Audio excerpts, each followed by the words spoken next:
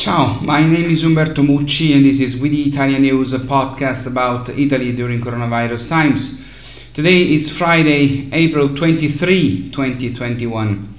Italy has administered 16,684,000 shots of vaccine.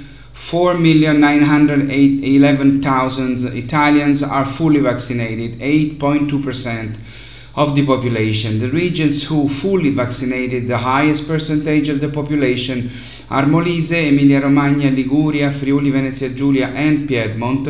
Those who instead vaccinated the lowest percentage of their population are Campania, Apulia, Calabria, Sicily and Marche. In recent days, in the vaccination centers throughout Italy are presented less and less elderly because the regions have almost finished the administrations to people over 80 years who had booked so far. This does not mean that in Italy have been vaccinated all the elderly. Indeed, there are more than 700,000 missing that have not yet joined the campaign for various reasons. Many seniors live in areas difficult to reach, some live alone, some are not well informed about the campaign, some do not know how to use the computer or have preferred to avoid moving to reach the vaccination center, often far from home. According to the testimonies of many doctors, there are few elderly who are really convinced that they do not want to be vaccinated. To respond to doubts and requests, the regions are involving family doctors with more conviction than in the early months of the campaign. They are the most natural contact among the elderly. It is no coincidence that in the vaccination plan has been given priority to the elderly. With the progress of the campaign is expected a significant decrease in deaths and hospitalized in intensive care units, as is happening in countries more advanced with the vaccination campaigns. A few days ago, Denmark announced that it has definitely given up administering the AstraZeneca vaccine to its citizens. So they have some vials available, and in Italy there is a region that has offered to buy them. It is Piedmont. Denmark has 5.8 million inhabitants, Piedmont a few less, 4.4 million. It's not a bad idea, although here in Italy the AstraZeneca vaccine is only recommended for those over 60. Maybe these vials could be bought by and divided among more than one region, but let's hope that the deal gets done. Today, in the Italian media, is the day of the recovery plan. The plan that Italy will submit to Europe to explain how we intend to use the 191.5 billion, 122.6 billion in loans and 68.9 billion in grants over 6 years that we are due under the EU's post-COVID financing program, to which are added 30 billion more that come from the Italian state budget.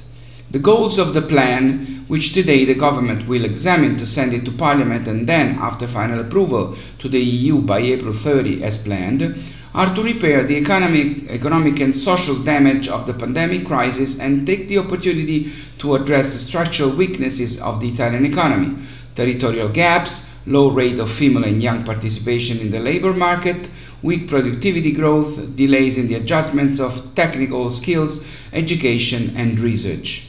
According to the plan, in 2026, the year in which the recovery plan projects grouped into 6 missions will be completed, Italian GDP will be 3 percentage points higher than it would have been without the plan. The 6 missions are digitalization, education and research, green, inclusion and social cohesion, infrastructure and health. For digitalization, 49 billion are foreseen to be used to give more technology in companies to increase productivity. For education and research, there are 32 billion to be used for kindergartens, the hiring of teachers that are currently lacking, investments in university excellence, research and professional training. For sustainable development, there are 69 billion to be used to make Italy greener through the promotion of hydrogen, the increase in the use of electric cars, the intervention to remedy the problem of hydrogeological instability, simplifications for renewable energy and circular economy. For cohesion and social inclusion, 22 billion will be allocated to improve the labor market, gender equality, aid to families, young Italians and the non-profit sector, and urban regeneration.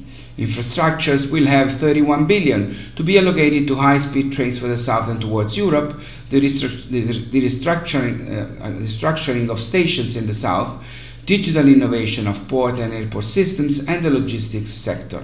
Health will have 20 billion that will serve mainly to strengthen the territorial assistance that has been in many regions the weak point that has allowed the spread of the virus, and it is also expected a sharp increase on the digitalization of medicine. The government knows very well that with the current system of laws and bureaucracy, it would be absolutely impossible to realize all these projects in 6 years.